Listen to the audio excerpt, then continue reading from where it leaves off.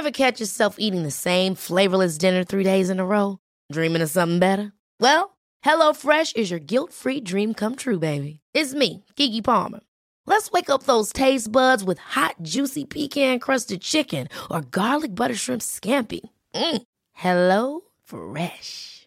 Stop dreaming of all the delicious possibilities and dig in at HelloFresh.com. Let's get this dinner party started.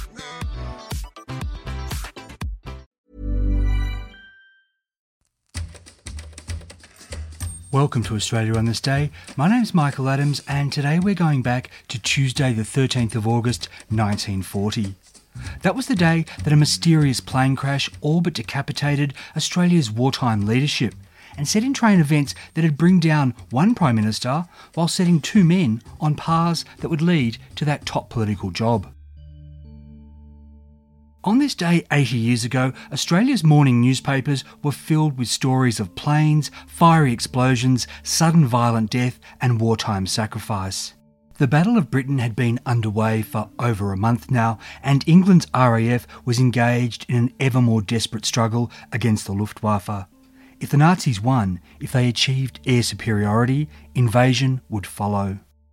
At the request of British Prime Minister Winston Churchill, his Australian counterpart Robert Menzies was formulating his response to this war crisis, and a United Australia Party Country Party cabinet meeting had been called at Federal Parliament for the 13th of August. To get to Canberra from Melbourne, Australia's top wartime decision-makers were to fly aboard one of the RAAF's new Lockheed Hudson bombers. This plane took off from Essendon Airport at 9:30 that morning. Flying the aircraft into the clear, late winter skies was RAAF Flight Lieutenant Robert Hitchcock, who'd graduated from Point Cook Flying School in 1936. Robert's father, Bobby Hitchcock, was an aviation legend for having perished with Keith Anderson in controversial circumstances in 1929 when their plane Kookaburra crash-landed in the desert while looking for Charles Kingsford Smith and his lost aircraft Southern Cross. On August 13th, 1940, Flight Lieutenant Hitchcock's Hudson crew comprised Pilot Officer Richard Wisner, Radio Operator Corporal John Palmer and Aircraftman Charles Crosdale. The men who were their passengers could hardly have been more important to Australia's war effort. These were men of action, whose contributions to the nation's history were already immense and whose wisdom and experience were now vital to its future. James Fairbairn, 43, was Minister for Air and Civil Aviation, and he knew planes and he knew the skies. Born into a wealthy family, he had in 1915, at the age of 18, gone to England to train as a fighter pilot with the Royal Flying Corps. In February 1917, James Fairbairn was shot up and taken down by German fighter pilots. He survived a forced landing, the incineration of his plane and a bullet wound, and after that was made a prisoner of war. Back in Australia, after the armistice, James Fairbairn became a successful grazier in Victoria and in 1933 won the federal seat of Flinders. He remained a keen and lucky aviator, surviving another crash landing in 1932, flying around Australia in 1935, and the following year piloting his new de Havilland Dragonfly back home from England. In his role as Minister for the Air, James Fairbairn used this plane to carry out his duties, flying other politicians, including Prime Minister Robert Menzies, around the country, and in July 1940, flying himself around Australia to inspect RAAF bases. There's every chance on the 13th of August 1940 that he would have flown himself and his fellow politicians to Canberra from Melbourne, except for the fact that his Dragonfly had been requisitioned by the RAAF just 5 days earlier. So here he was, a passenger on the Hudson bomber, along with 46-year-old Jeffrey Street, federal MP for Corangamite and Minister for the Army. Like James Fairbairn, Jeffrey Street had been born into wealth but had chosen to serve in World War I. After war was declared in 1914, he left university and was among the first to join the AIF, landing at Gallipoli on the 25th of April 1915. Slightly wounded that day, he was evacuated to Egypt and returned to Gallipoli a month later to see out the rest of the campaign. After that, 3 more years of fighting awaited him on the Western Front until he was put out of action by a gunshot wound to the wrist in September 1918. Like James Fairbairn, in peacetime he'd become a successful Victorian grazier before, at the urging of Robert Menzies, entering federal politics and winning the seat of Corangamite in 1934. He'd been made Minister of Defence in November 1938 until the portfolio was renamed in November the following year and he became Minister for the Army. The third member of Robert Menzies' cabinet aboard the Hudson that day was 62-year-old Sir Henry Gullett. Minister for Information and Vice President of the Executive Council, he'd been a frontline correspondent in the Great War. He'd seen action on the Western Front, where he also served as an ambulance driver, and he'd seen conflict in the Middle East, where his experiences later informed him as author of one volume of The Official History of Australia in the War 1914 to 1918. After the war, he'd been Prime Minister Billy Hughes' pressman at the Treaty of Versailles and in the early 1920s been news editor of Keith Murdoch's Melbourne Herald newspaper. Henry Gullett was elected to Parliament in 1925 and during the periods that the Conservatives were in power over the next 15 years, he held numerous cabinet positions as well as spending a stint as Deputy Leader in opposition. The other VIP aboard the Hudson bomber was General Sir Brudenell White, the Chief of the General Staff. At 63 years old, he'd seen it all. He'd served in the Second Boer War, been a founding member of the Australian Army, supervised the deployment of the AIF in 1914, and the following year been Chief of Staff to Major General Sir William Bridges and William Birdwood at Gallipoli. There, after William Birdwood left, Brudenell White's greatest achievement had been masterminding the silent evacuation of Gallipoli, which had saved countless lives. After that, once again under William Birdwood, he'd run Anzac operations on the Western Front. By the 1930s, General Sir Brudenell White had retired to become a grazier until he was recalled by Prime Minister Menzies to be Chief of the General Staff in March 1940. On the Hudson flight, these 4 VIPs were accompanied by 2 staffers. There was Lieutenant Colonel Francis Thornwaite, aged 50, who'd served 4 years in the Great War at Gallipoli in Egypt and on the Western Front, and who was now liaison officer between the Army and the Defence Secretariat. The youngest man aboard was 30-year-old Richard Elford, James Fairbairn's secretary, who caught the Hudson flight because he'd spent an extra day in Melbourne so he and his wife could celebrate their first wedding anniversary. Just 90 minutes after taking off from Essendon Airport, the Hudson was approaching Canberra, the weather over the federal capital still clear with only a slight breeze blowing. The plane circled the aerodrome, apparently to ensure it was clear for landing, before beginning its final approach, lowering its flaps and landing gear, cutting the engines and coming into a gliding descent. Then, suddenly, the Hudson dipped a wing and turned away. A garage proprietor working at Queanbeyan would tell the Canberra Times the Hudson had flown low over him, wings tilted, and his assistant had remarked that he thought the pilot was taking a risk pulling stunts so close to the ground. A man working his property about a mile away told the same newspaper that he saw the plane losing speed when it was very low, and then the pilot switched the engines back on and one backfired with flames shooting out. Another witness told Sydney's The Sun newspaper, quote, "Suddenly, just as it was above the last of the low hills on the Queanbeyan border of the aerodrome, the machine suddenly made a turn to the right and flew away from the aerodrome. At the time, it appeared to be between 300 and 400 feet above the hills. This sudden turn was completely abnormal and there appeared to be no reason why it should have been made. Hardly had the turn been completed when the nose of the machine dipped and we were horrified to see it spin with terrific force down behind a hill." As the Hudson went down, Flight Officer Robert Hitchcock, or whoever was at the controls, righted the plane for a pancake crash landing into a small clearing at the top of a hill. The Canberra Times reported, "It appeared as though the pilot had made a last desperate effort to bring the plane down in the only cleared space of any size for several miles around." But as it came in, the Hudson hit a log, which destroyed the cockpit and undercarriage, puncturing the fuel lines and fuel tanks. In a second, the plane went up in a ball of flame, sending a huge plume of black smoke into the winter sky. Witnesses rushed to the crash site, as did an emergency squad from the Canberra RAAF squadron. By the time they arrived, the plane was burning so ferociously it wasn't possible to get close to the wreckage, or possible that anyone still in the aircraft had survived. Canberra's fire brigade arrived and sprayed the wreck with fire extinguishers. When the blaze was out, the full extent of the catastrophe began to be understood. As Sydney's The Sun reported, quote, "A terrible sight confronted the rescuers. The entire undercarriage, wings and structural supports of the plane had been ripped away and were a smouldering mess, in which could be seen the charred bodies of those on board. The rudder and tail, pointing in the air at an angle of 45 degrees, were all that was left intact of the plane. A charred tree was in the middle of the wreckage."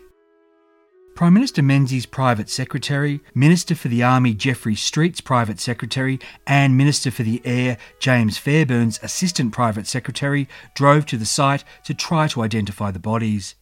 It was impossible right there and then, and positively IDing the bodies of the 10 men aboard and determining where on the plane they had been when they died would prove frustrating, laborious, time-consuming and ultimately controversial.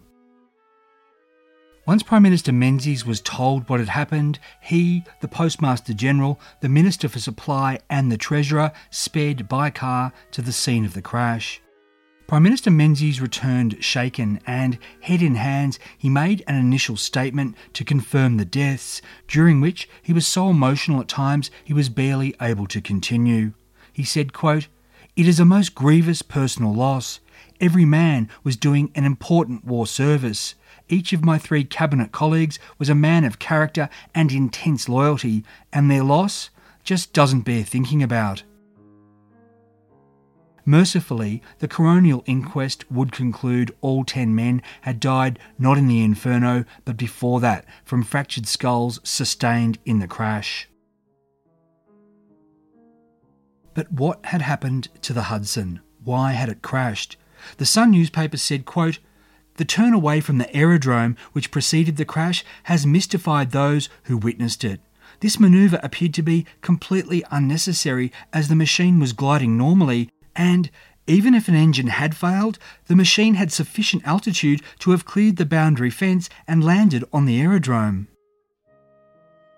An official inquiry was held quickly and it put the blame on the pilot, Flight Officer Robert Hitchcock, who it believed had stalled the Hudson, which was known to have such problems at very low airspeeds.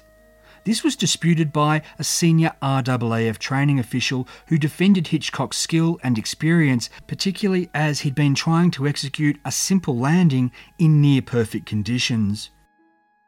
In his 1991 RAAF official history, The Third Brother, the Royal Australian Air Force, 1921 to 1939, author Chris Coulthard-Clarke devotes 2 pages to Hitchcock's terrible record, both as a trainee and as a pilot. He argues that Flight Officer Hitchcock only held on to his RAAF rank and position because of who his father had been and because of his political connections. Even so, could he have misjudged this badly? In his 2013 book Air Disaster Canberra, The Plane Crash That Destroyed a Government, author Andrew Tink argues that Hitchcock was in the moments leading up to the crash sharing the Hudson's dual controls with Air Minister James Fairbairn. Remember, James Fairbairn was a veteran pilot who'd earlier that year been flying Menzies and other ministers around in his Dragonfly, the Dragonfly he very likely would have been flying had the RAAF not requisitioned it. In his book, Andrew Tink explains how James Fairbairn had recently told an Adelaide Trade School headmaster that he wanted very badly to fly the new Lockheed Hudson, practice landings and solve for himself the stalling issue. Air Disaster Canberra contains a convincing recreation of what might have happened, with James Fairbairn setting the Hudson on course for disaster and Robert Hitchcock at the last moment trying to save the plane with that ill-fated pancake hilltop landing.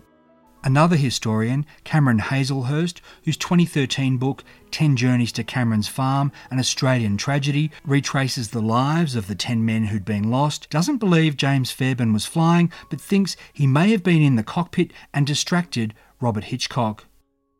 This great uncertainty arose from the condition of the bodies and conflicting reports as to where they'd been found in the wreckage. If there had been 3 dead men in the cockpit, another theory has it, then it might have been the result of Flight Officer Hitchcock coming in too low and veteran pilot James Fairbairn rushing forward to offer advice and tell him to pull up.